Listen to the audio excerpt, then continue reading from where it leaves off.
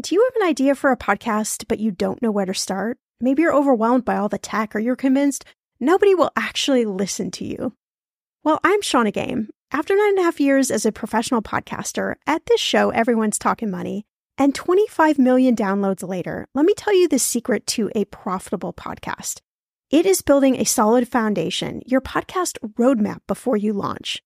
That's why I created the Podcaster Class, a fast-paced group cohort podcasting for profit 8-week style MBA program.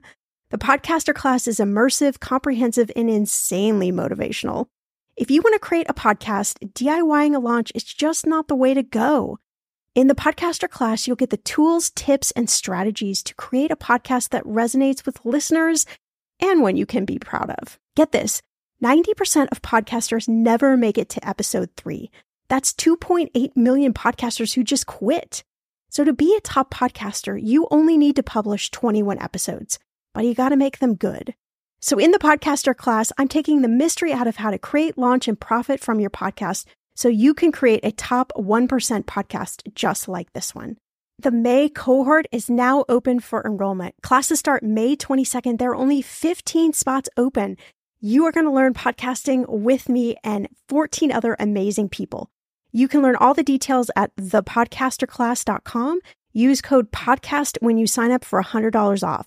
That's thepodcasterclass.com. When it comes to financial advice, you got to trust the source. It's why you listen to this podcast. When I'm looking to upgrade my wallet, I turn to NerdWallet. Their expert team of nerds dives into the details to help you find smarter financial products. Before NerdWallet, I was paying for vacations all wrong. I was missing out on miles I didn't even know I was leaving on the table. Now I've got a new card with more miles and more upgrades. What could future you do with more travel rewards? I don't know, maybe that fancy hotel upgrade that you have always been dreaming about. Wherever you go next, make it happen with a smarter travel credit card. Don't wait to make smart financial decisions. Compare and find smarter credit cards, savings accounts, and more today at nerdwallet.com. NerdWallet.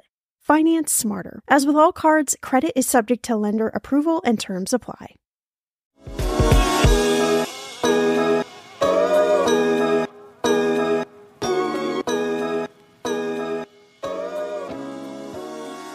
Okay, I got a couple of questions for you. Are you making 6 figures but still using your parents' Netflix login? Or are you spending more money at Starbucks than you are saving in your 401k? Look, if you answered yes, there is absolutely no shame in that. But you might be what's called a Henry. That's a high earner, not yet rich. On today's episode, Gideon Drucker is dropping some serious knowledge about what being a Henry might mean for you and your future, and more importantly, what you can do now to begin changing that course. Welcome to Everyone's Talking Money podcast. I'm your host, Shannah Game.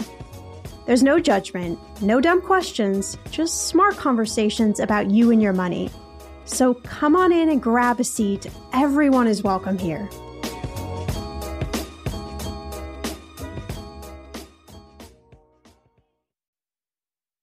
It is always so much fun for me when I get to have another financial planner on the show because they get to jump in and be the expert, and I get to just ask all the questions that you actually want to know. So Gideon's pretty cool. He's a millennial, a 3rd-generation advisor at his family's wealth management firm, Drucker Wealth in New York City. And he saw so many of his friends stuck in this Henry cycle that he decided to just write a book called How to Avoid Henry Syndrome: Financial Strategies to Own Your Future. As your friend here, I cannot shout about this message any louder. You have got to own your future. Don't let the interest rate the banks pay you, or whether the stock market is up or down, or whether you land that big promotion or a big new client determine your financial future. You got to step up and you got to own your financial future. And it really starts with being smart with your cash and thinking about it a little bit differently from everyone else. So yeah, it's owning your magnificence and also getting smart at the same time. So whether you're a Henry now or you're going to be one in the future, buckle up for a great episode. We have so much that I want to talk about, but I want to start with something that I saw that you said that the millennial world is like teeming with smart, successful, motivated professionals, but most of them aren't on any sort of path towards a financially independent future, which I think for a lot of people is kind of like an eye-opening statement. So I want to just start like breaking it down. Like, what are we getting wrong as millennials? Yeah, absolutely. And I wouldn't say that we're getting anything wrong. I think it's just a lot of us are waiting to really get started. So we're doing all the right things for how we want to be living day to day, right? Like, as you mentioned, we're making good money. We're comfortable. We're able to eat out and travel and do all these things we want to do. So life is good for the moment. But I think it's just having that little bit more awareness of what's coming down the road and making sure that we are setting ourselves up right now for 5 years out, 10, 20. So I think it's just about getting started and getting motivated to take that next step. So again, it's not anything we're doing wrong, but just kind of turning that corner and walking into that next stage of our lives. So I know that a lot of people have this kind of, it's almost like a confusion syndrome. Like maybe they know that they're supposed to get started doing certain things, but it feels like there are so many different things and there's so many different podcasts and articles and voices out there about what you should or shouldn't be doing. So how do you even begin to figure out like what are those first steps? Like how would you tell someone to kind of, motivate them to just start and fill in some of those places where maybe they're not doing those things? Right. Yeah, absolutely. And first off, I think all knowledge is power, right? Being able to educate yourself, and the more you read, the more you learn, all that stuff is fantastic. But I think it really starts more internally of figuring out, what are we trying to achieve down the road? Really, like, what are we passionate about? Right. What are our goals? And then actually being able to articulate them and maybe even write them down and saying, hey, here's what I want to have my own place in 5 years, or I want to make sure, my little kids, I want to make sure they're able to go to college, without student loans the way I had to. And so we're setting ourselves up for the future. And just, I think, being able to articulate that and saying, here are my goals, here's what I'm looking to achieve. Then comes the hard part of actually, how do we make that a reality? But I really do think that's the first step because, like you said, it can be overwhelming to think about all of this, financial jargon, financial stuff all at once. Let's break it down. First off, what are the goals? And then we move on from there. I think it's so fascinating. You're a certified financial planner. I am as well. So we speak somewhat of the same language here. Absolutely. But I think it's interesting that whenever I would work with people, we would talk about this idea of goals, and that goals are the roots or the foundation behind your money. Like the goal gives your money a direction. Where do you want it to go? Otherwise, it's just going in all of these directions and like probably not doing what you want it to do. But it's so fascinating that it's sort of like an aha moment for people because it almost seems so simplistic. And yet it is the most important thing. Like you talked about, like regardless of income or what your job title is, it all comes back to that same idea of the goals and the vision for your life. Yeah, exactly. And I think that even about just getting started, I had a couple in last week, mid-30s, doing really well, have a few kids, and they reached out because for all, they're making money, they think they're saving enough, but they didn't have a plan. They didn't know, hey, what's this ultimately leading to down the road? So one of the very first questions I always ask is basically what we just talked about. Well, what are you trying to achieve? Like all this money you're saving and that you've accumulated, what's it all for? And it was almost as if, as simplistic as it is, like the question kind of hit them in the face. They needed like a full minute to kind of gather themselves and say, yeah, I guess we really need to figure that out. Obviously, college planning for them was kind of, one of the first ones. But then I think the more you get into that, it really sets a stage for everything you're looking to do. And it allows you to know, maybe that you're not in bad shape. It doesn't mean anything's wrong. Like when I'm speaking with these Henrys, these high earners that aren't rich yet, it's really not that anything's wrong. They may be in fantastic shape. But like you said before, I like that word direction. It's just, making sure you're in the right direction as you move through life stages. Yeah. And I'm curious, like, I certainly noticed this with couples as well. Like couples in general, it feels like maybe one person has this idea in their head and the other one has this idea and neither are communicating that. So when they come to a financial planner or someone to help them, it's just, it sometimes is kind of a little bit like chaos because, nothing has been communicated and they all have this, separate vision. And I just keep coming back to like, one of the best ways that couples could actually like get on the same page is just to like have communication about money rather than kind of keeping it siloed.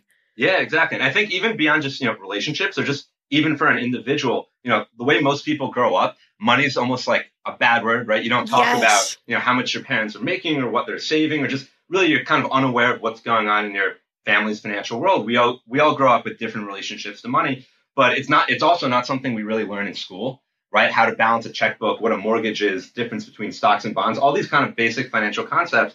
I always joke, and I write in my book, that to graduate high school, you needed to have known what like sine, cosine, and tangent are, right? If you're doing geometry or whatever that is, I'm probably going to get it wrong, which is kind of my point because it hasn't come up, in the 15 years I've been out of high school. Thank God, right? Thank God, because this would be a very boring conversation if that's what we were talking about. But we really, we don't grow up learning about finance. So I think a big part of, our roles as CFPs and planners is to make you more comfortable, that we should be talking about it. And what are you excited about? What keeps you up at night? And I think the more, whether you're in a relationship or not, or two people in the office or one, whatever it might be, to just have that openness. And I think that leads to a lot of, great things down the road. And I like that you touched on money story and that kind of like intrinsic, I don't know if it's like an ideology or thought pattern around money that we all grow up with, whether we're cognizant of it or not. It comes from our parents or whoever raised us, society, how we look at things. So you grew up in a family of financial planners. Like, what was your money story like? Were you talking about money at a very early age? Yeah, I did. And I think that's what makes me maybe a little bit more aware of, how important that can be. So I grew up, just as a quick background, my grandpa started our team, Drucker Wealth, and my dad's been running the show for 34 years now. And so I'm the third generation on the team. Wow. And as my dad likes to joke around, mostly joking, I think, and telling me once a week that as the third generation, I better not be the one to mess it all up. But, we need to keep no me pressure. honest. Yeah, exactly. Keep me honest around here. So far, so good. But I think just growing up in that atmosphere, we talked about client meetings at the dinner table. He did a lot of public speaking around New York City. So I grew up going to his workshops and just, wanting to know everything about what he did. And I think that just set myself and my sister Gabby up. We're fortunate in a lot of ways, but just to have that openness about money and that really commitment as soon as we started making money to saving it and knowing what do we want to spend it on? What are our financial priorities? That was just something like we grew up knowing, even in high school. And I think that set the stage for a lot of what I talk about now with my clients. Yeah, I like that. I like that for sure. And another thing about you that I thought was really interesting, you were actually a combat paratrooper in the Israeli Defense Forces. That's wild. So I was. My mom totally agrees how wild it was. How did you go from that to financial planning? Right. So my family always, we're Jewish and we always grew up, really supportive of Israel. And I always did a lot of writing and public speaking, supporting Israel on my college campus. I went to Lehigh University. And I kind of got to the end of college, always knowing I was going to come into, our financial planning firm. I took like all the finance courses my senior year because I knew, I could have been doing that in high school. I don't think they really let you, but I knew I wanted to come in here. But I kind of realized there was this thing I had to do, right, to really do my part for my brothers and sisters.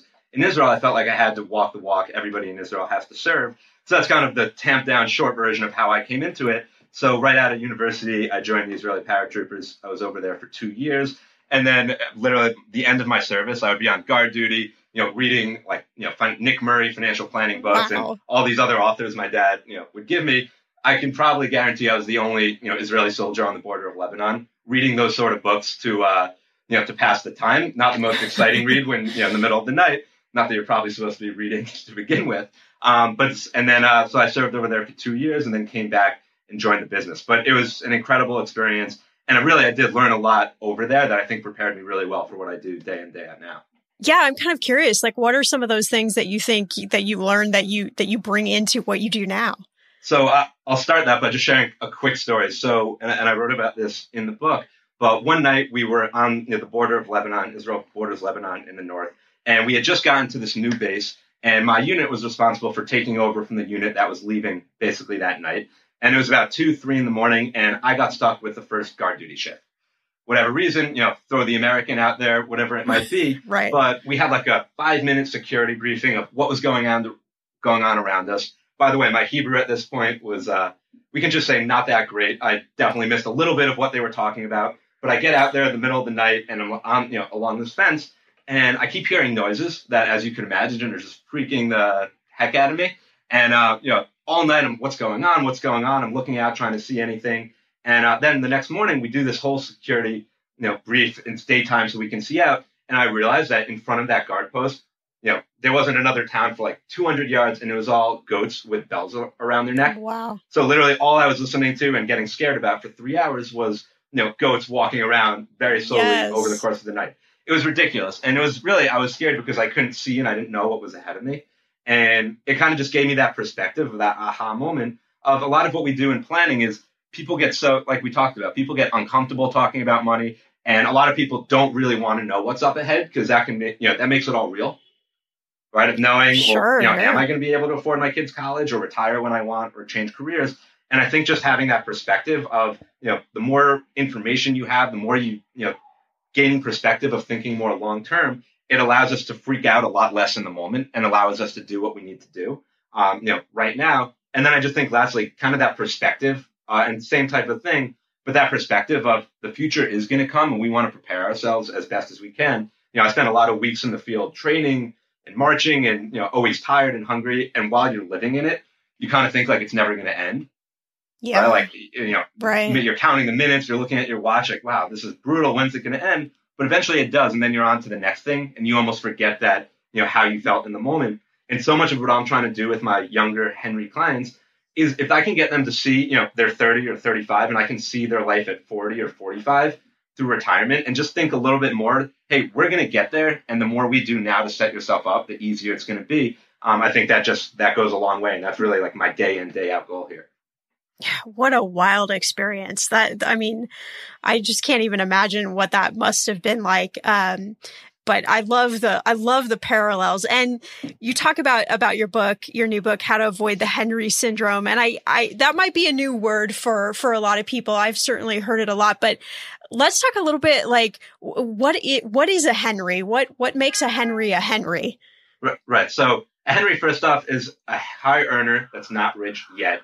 And my dad's favorite example of what a Henry is, if you're making six figures, you're living comfortably, but you're still on your parents' cell phone bill or Netflix account, you might definitely be a Henry. That might be a personal shot at me. I'm not quite so sure. But, so that's one way. But really a Henry is you're making good money and you're living comfortably, right? You're able to travel a few times a year. You go to the gym you want, you go out with friends, and you're kind of living this day-to-day lifestyle that no financial worries. You're not really thinking so much about day in, day out what you're spending, but you're also not really getting any closer to reaching that next level of your life. And again, that might be buying a home or buying a vacation home or kids' college or being able to, I heard this last week of somebody saying, hey, I know I can't retire, in 5 years. She was 35, but I'd like to be able to take some time off, in the next 5 years and 6-8 months traveling out east. How do we get there? Yeah. And so a lot of this Henry mentality is it's not about dollar and cents of, what are you making? What do you have? But it's that I could be doing more. And you almost feel like you're running in place, right? Like all that income you're making, it's kind of just cycling through you without you advancing to that next step. Yeah. What are some of those risks that like a Henry type person is taking when they're just kind of, month after month living the same life, having good cash flow, but like you say, like not advancing? Like, are there any sort of inherent risks in, not maybe shoring up some of these things that you need to? Yeah. I think the first most obvious one is just that your income, all the money you've made to this point almost doesn't matter anymore. I remember one of my, my earliest clients, he was, in tech and doing really well. And over the first 5 years of his career, he really didn't save that much. His accounts went up, right? The amount he was saving just because he was saving some money. And he figured, hey, my checking account's going up, my 401k is going up. I'm in pretty good shape. But when we really got down to it, he was saving maybe 10% of his income. So what I did, I put on my whiteboard that I'm looking at right now, I said, here's how much you've made over the last 5 years. And again, he did well. All in, it was probably close to $1 million over that 5-year period. And I said, here's how much you've actually, taken home. Here's how much is in your pocket right now because of all that work you put in. And it was, again, 10%. It was close to 100,000. I said, all that money that you've made, and I didn't say it in exactly this, harsh of terms, but that money's really not there anymore, right? Like those long hours, those late nights, weekends, because of how much we saved, we never get the opportunity to make that money back. And for him, just seeing it visually out and saying, wow, that $1 million, and what do I have right now that actually prepares me moving forward? So I think that's the first thing is just that opportunity cost of not focusing a little bit more on saving that extra 5% or having more of a plan for how you're spending money each month. That's the first thing. And then, the best thing we have going for us as Henrys, as high earners when we're young, is the power of compound interest, right? The eighth wonder of the world. Talk a little bit about that. Yeah, the more time we have for our money to work on our behalf, my dad always says it's, time in the market as opposed to timing the market, right? So compound interest means that your interest is making money on top of itself. So if we start out with $100, right, $100, and we make 10%, well, now we have 110 the next year. If we made that same 10% the following year, we're not making another $10. We're more making like 12, 13 because it's compounding on itself.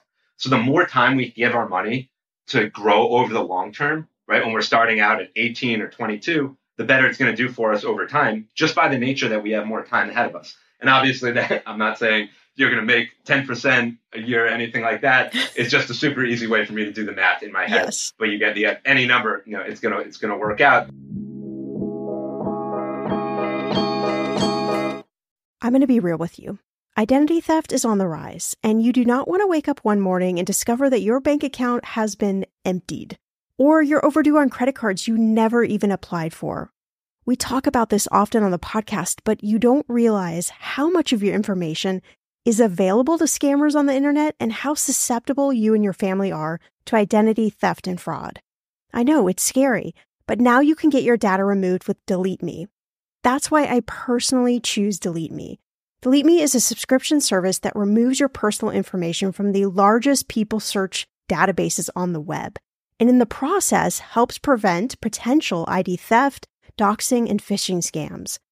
I just started using Delete Me and I got my regular personalized privacy report and I was shocked what they found and removed. It was pages of information about me that I did not want online. Here's how it works. You sign up and provide Delete Me with exactly what information you want deleted, and their experts take it from there. I cannot tell you how relieved I felt to have Delete Me. And it's also a great service for your parents or grandparents to help protect them from identity theft. Delete Me is not just a one-time service. Delete Me is always working for you, constantly monitoring and removing the personal information you do not want on the internet. Take control of your data and keep your private life private by signing up for Delete Me, now at a special price for my listeners. Today, get 20% off your Delete Me plan when you go to joindeleteme.com/ETM and use promo code ETM at checkout. The only way you get 20% off is to go to joindeleteme.com/ETM and enter code ETM at checkout. joindeleteme.com/ETM. Go to joindeleteme.com/ETM and use code ETM for 20% off. The weather is getting warmer. I'm so excited, and it is time to say goodbye to all those jackets and sweaters and hello to the shorts and t-shirts. I wanted to update my summer workout wardrobe for the long haul without, spending a fortune. Luckily, I found Quince, and I am in love. Quince is your go-to place from everything from premium European linen dresses, blouses, and shorts from $30, washable silk tops, timeless 14-karat gold jewelry, and so much more. The best part of all Quince items are priced 50 to 80% less than similar brands. By partnering directly with top factories, Quince cuts out the cost of the middleman and passes those savings on to you. And Quince only works with factories that use safe, ethical, and responsible manufacturing practices and premium fabrics and finishes. I love that. Okay, I bought the dreamiest pair of workout leggings and a bright pink workout top to match. Honestly, ladies, I gotta tell you, these leggings you need. The price cannot be beat, and I feel like $1 million wearing this cozy workout-friendly outfit. I've worn it for like 5 days straight. Get warm weather ready with Quince. Go to quince.com/ETM for free shipping on your order and 365-day returns. That's QUINCE.com/ETM to get free shipping and 365-day returns. Quince.com/ETM. Okay, friend, I want to know, what are your money goals this year? Are you saving to buy a house or maybe a wedding or a dream vacation to somewhere tropical? If that's you, please take me with you. Or maybe you want to just grow your emergency fund because, let's be real, life is expensive. I want to make sure you reach your goals, so you need Monarch. That's why the Wall Street Journal named it the best app for growing your savings. Monarch is the top-rated all-in-one personal finance app. It gives you a comprehensive view of all your accounts, investments, transactions, and more. You can create custom budgets, track progress towards your financial goals, and collaborate with your partner. And now, get an extended 30-day free trial when you go to monarchmoney.com/ETM. Here's what I love. Monarch is the most customizable budgeting app. You can change the layout of your dashboard. You can go between light and dark mode. You can create custom budgets and notifications. You can set up all of these automatic rules for your transactions and notifications, and so much more. Monarch is obsessed with constantly improving their product. Get this. They release updates every 2 weeks, and they even allow customers to submit suggestions, vote on requested features, and view the product roadmap. This, my friend, is totally original. Plus, they will never sell your data to third party or show you ads. I think that's really important. After trying out Monarch for myself, I understand why it is the top-rated personal finance app. And now, listeners of this show get an extended 30-day free trial when you go to monarchmoney.com/ETM. That's monarchmoney.com/ETM for your extended 30-day free trial. Okay, I have a strong emergency fund. I'm investing in my 401k, at least up to the match. I'm checking off like some of the commonly talked about boxes on my list. Like, what do I do next? Like, how do I figure out like where to go next? I mean, is that a conversation that really needs to be had with a financial planner or like a third set of eyes? Or, I guess, how do you evaluate from like that standpoint, what direction you go into versus your money just going away? Right. Well, I think that's a great question. And you're absolutely spot on that. A lot of people, if you're doing nothing else, you've never spoke to a financial planner, you've never seen the need, or you're not saving, additionally, you're probably, saving into your checking savings account each month, and you have a 401k, right? Those are the two first things that everybody sets up with.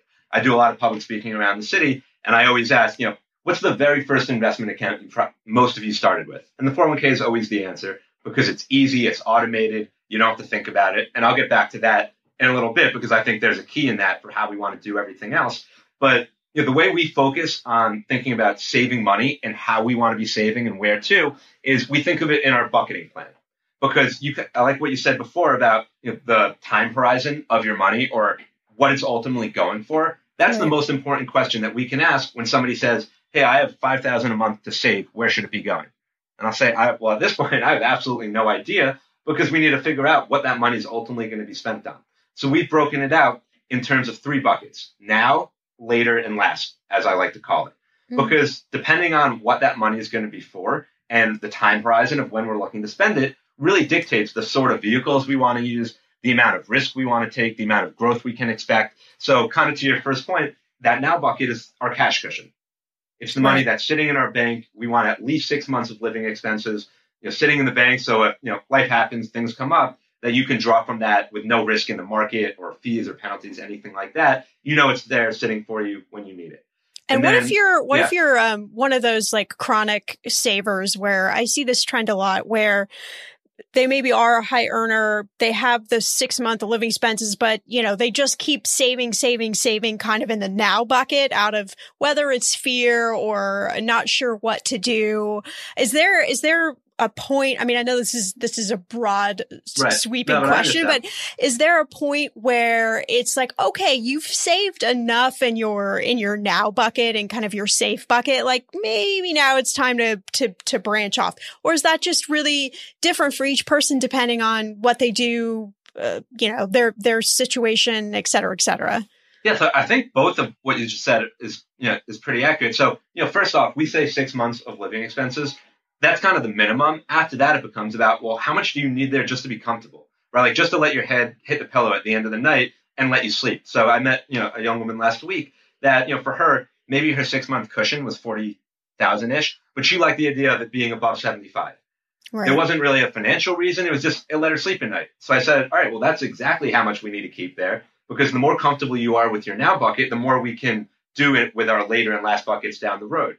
But after that, and kind of on an ongoing basis, is we set up all of our clients with what we call our wealth creation account, which is making sure that right now, maybe you need 70% of what you're saving to go into that now bucket, right? But to your point of that person that's saving, too much to that now bucket, maybe in 6 months, we take a look at that wealth creation account, which we use to funnel into our 3 buckets and say, hey, you've now built up your now bucket to exactly how much you're comfortable with and how much you need. Now that $5,000 a month that you're saving into your wealth creation account, we can reallocate and redeploy more of that into your later buckets to accomplish more financial goals. So I think it's really important for people to know this is dynamic. It should always be changing. Of course, how much you have, in your 3 buckets or in your now bucket right now is going to be totally different than what it's going to be 5 years, 10 years from now. And as long as we're always changing to fit where you're at in life, I think we kind of outrun that risk of just sitting on too much in cash or just having too much sitting in the bank. Yeah, I like that. I like the bucket approach because I think it's something that I often talk about wealth buckets. It's the same thing.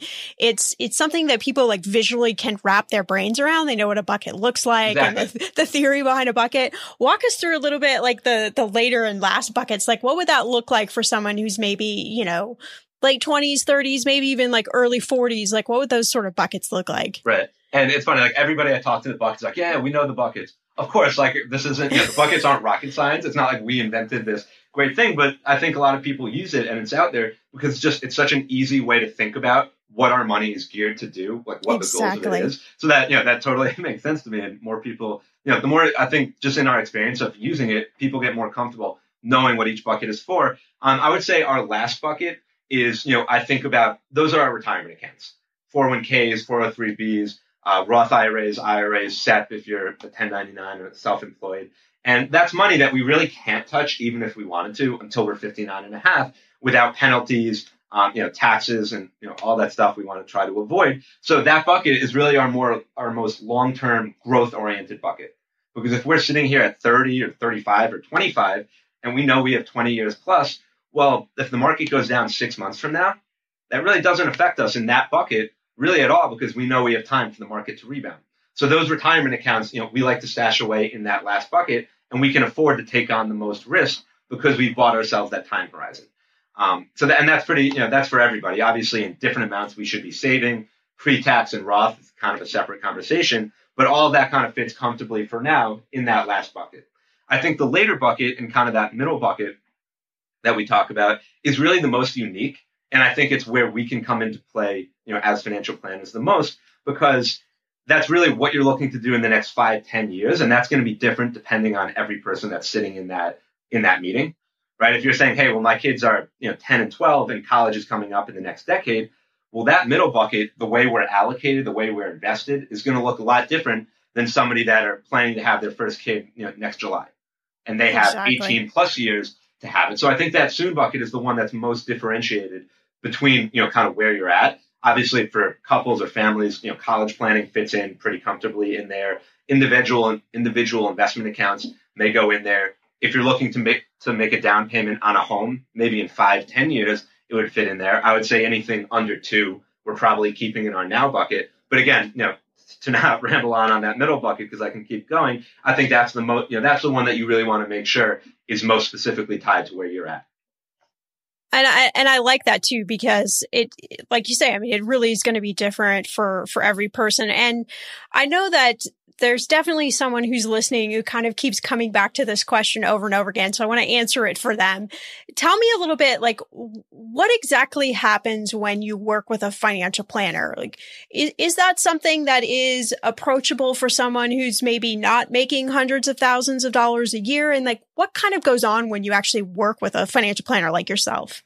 Right. So I think that's a great question because I think a lot of people, and especially a lot of young people, they might be making great money, but in the back of their head, they have this understanding that, well, if I don't have $2 million to invest right now, there's really no point in, talking to a planner, or I don't, they're not even willing to talk to me, which, believe it or not, I hear that a lot if somebody calls up and say, hey, I don't know if I have enough. And I always try to get that off the table because at least the way that we work, the investable assets or how much you currently have is really irrelevant to the planning process. So that's kind of first off. And, first off, if whether you need an advisor or not, my dad always likes to say, and I keep quoting him because most of what I say, I just kind of stole from him over the years. Anyway, why not, right? Why not? If he's got it, I sat in enough meetings when I was just starting out. Hey, I hear you. I've worked with my dad too, so I speak your language. Exactly. I need to give credit where credit is due. But he always says, if you have the time, the energy, the inclination, and the knowledge to do it yourself, there are plenty of people that do that, and they seem to be in pretty good shape. What I always come back to is, when I think about the most financially successful people that I know, the independent people that are later in life, typically, and I can only speak to myself, most of them got that way by focusing on what they do really well, specializing in that, focusing all their energy on that, and then hiring smart people that they trust. And that trust is really the most important piece of it, that they trust to handle the rest. Right? It's why I have an accountant, or I don't do my own taxes, or cut my own hair, and I can go on and on. But I think our financial planning is probably, worth, at least as much as we're putting into those other areas. So that's why I would say, and again, some people do it themselves and they're in great shape. But that's where I do think of financial planners, to allow you to really focus on what you do well, spend time with your family, do all these things, and make sure that someone you trust and like, is looking at the bigger picture, because you're kind of wrapped up in the trees. So that's kind of just on a high level. But I would say, as far as a young person, whether they're, they know if they're able to get started or not, at least for us, every single new client that we work with, we start with a written we call it our financial life plan, which we've actually trademarked. But it's basically fundamentally answering the question, are you on the right track? Right? Like, is there a roadmap to let you know that you're going to achieve your goals in 5 years, 10 years, and through retirement? And that's really independent of what assets may come later on or what your income is, because I think a lot of even financial planners kind of work backwards, and the investments kind of become the plan. Right. And if the investments are doing well, if the market's up, all right, I'm in great shape. And if they're not, then not so much. Whereas we want to kind of work the other way. And everything we do starts with that plan, starts with that roadmap, that checkup. Similarly to when you go to a doctor, that first doctor's appointment, you're not getting medicine for how you're feeling that day. Right. They're going to be asking you, how are you sleeping? How are you eating? Are you in a relationship? Are you stressed at work? We need to run these 5 tests to figure out what's going on. And then after all of that work, all of that stuff, they're going to come back and say, hey, here's what we need to change from a dietary perspective, from medicine perspective, from a lifestyle. And only then do you really get started on that next steps. That's kind of how we see our financial planning process. And again, not everybody has to use the Drucker Wealth process, but I think focusing on the goals, on what we're focused on our cash flow, as opposed to just how much I have in the bank or what I'm making, is a way to get started, the sooner, as opposed to waiting until you get to that point. When you need mealtime inspiration, it's worth shopping Kroger, where you'll find over 30,000 mouth-watering choices that excite your inner foodie. And no matter what tasty choice you make, you'll enjoy our everyday low prices, plus extra ways to save, like digital coupons worth over $600 each week. You can also save up to $1 off per gallon at the pump with fuel points. More savings and more inspiring flavors make shopping Kroger worth it every time. Kroger, fresh for everyone. Fuel restrictions apply. From Foreign Policy, I'm Rena Ninan, the host of The Hidden Economics of Remarkable Women. Over the past few years, we've looked at how women around the world are changing societal norms to increase their economic power. This season, we're focusing completely on girls, how they're pushing for a brighter, more powerful future, and what the rest of us can do to set them up for success. Join us for stories about girl power, young women who are fighting for change, to give themselves a chance to live a life of their own choosing. That's Season 6 of The Hidden Economics of Remarkable Women, wherever you get your podcasts. Talking about money is hard. You know this already. All over the world, people are taught to never talk about money, politics, sex, or religion in polite company. On 50 Fires, a podcast about money and meeting from executive producers Chip and Joanna Gaines, host and financial conversationalist Carl Richards we'll remove money from that list by having frank, funny, and often difficult conversations about money, the kind we're all told not to have, with guests from all walks of life. In each episode, Carl will invite a new guest to answer the question, what does money mean to you? Their answers will reveal much more than their attitudes about money, spanning revelations about identity, community, faith, family, and the true meaning of wealth. Tune in to hear deep conversations about money and the meaning it holds in our lives. You can find 50 Fires on Apple, Spotify, or wherever you listen to your podcasts. Oh, I think you just gave like a great overview, because I think sometimes people are feeling like they should work with a financial advisor. I get to question all the time, but there's kind of this notion out there that, yeah, unless you have a ton of cash, that most people won't talk to. And for a lot of planners, it might still be that way. I would, the thing I think that is really cool about younger planners is really they're kind of changing the dynamic a little bit and understanding that life is just different. We're different now. We make money differently than maybe our parents or grandparents, and things just look a little bit differently. And there's all sorts of new cool ways that you can work with planners, be it virtually or, Absolutely. you name it. And it's just a whole different way of like having that experience. So I think it's always really good to like just reassure people that there are lots of different ways if this is the help you really need to get you pointed on the right path. Yeah, absolutely. Exactly. Well, I'd love to just kind of sum it up a little bit. We've talked about so much, but I'd like to go back to this idea of Henry's, and maybe if you could encapsulate like 1 or 2, 3, maybe some different steps that Henry's, if they're fitting in this bucket, like what can they do right now, right after they listen to this episode to get themselves like in a better money situation or pointed in the right direction? Right. So I've already harped on the whole writing your goals down thing. So they're like, everyone listening is, all right, we get it. Write down our goals. So I won't go on any more about that specifically. But then after that, the way we talk about saving money, a lot of people say, well, what should I be cutting out of my budget or how to budget? And that really becomes the opening conversation.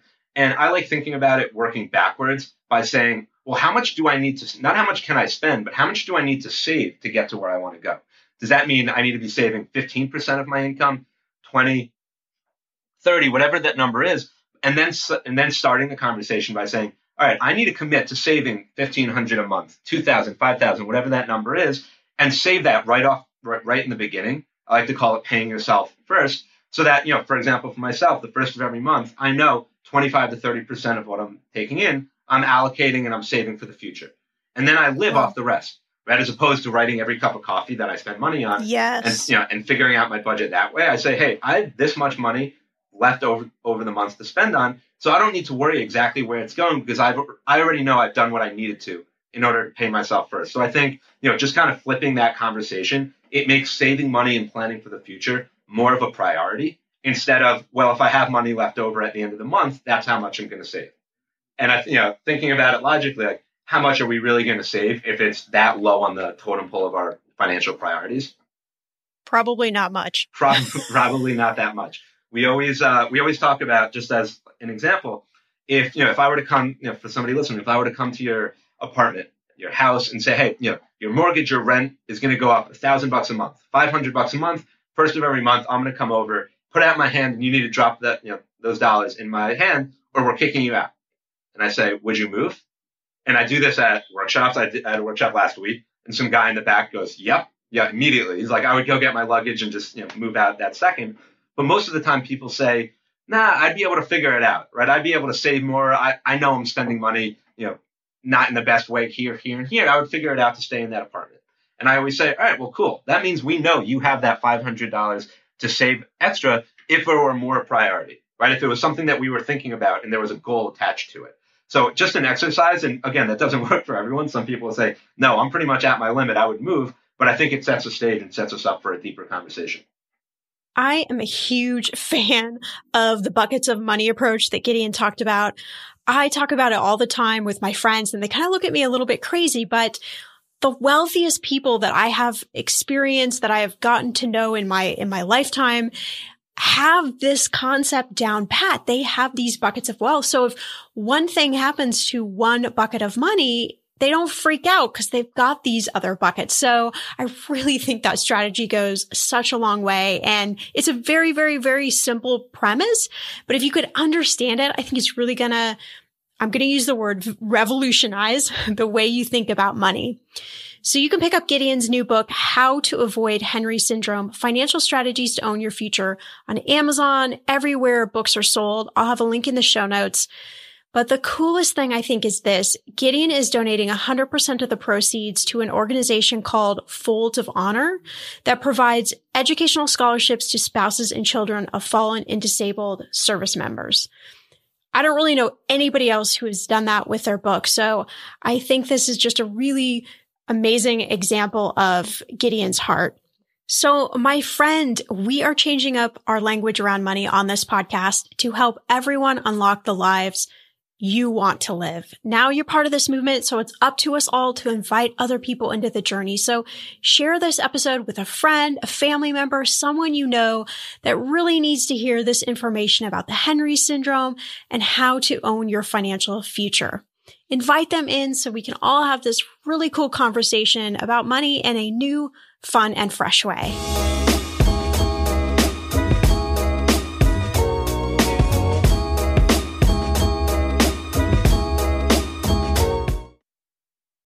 Whatever you're saving up for, a CD from Sandy Spring Bank lets you grow your savings at a guaranteed rate. Right now, earn interest at 4.5% APY on an 8-month CD special or 4.25% APY on a 14-month CD special. Learn more at sandyspringbank.com/CD specials. Minimum opening deposit to earn the annual percentage yield is $500 for the 8-month CD special and $2,500 for the 14-month CD special. Member FDIC.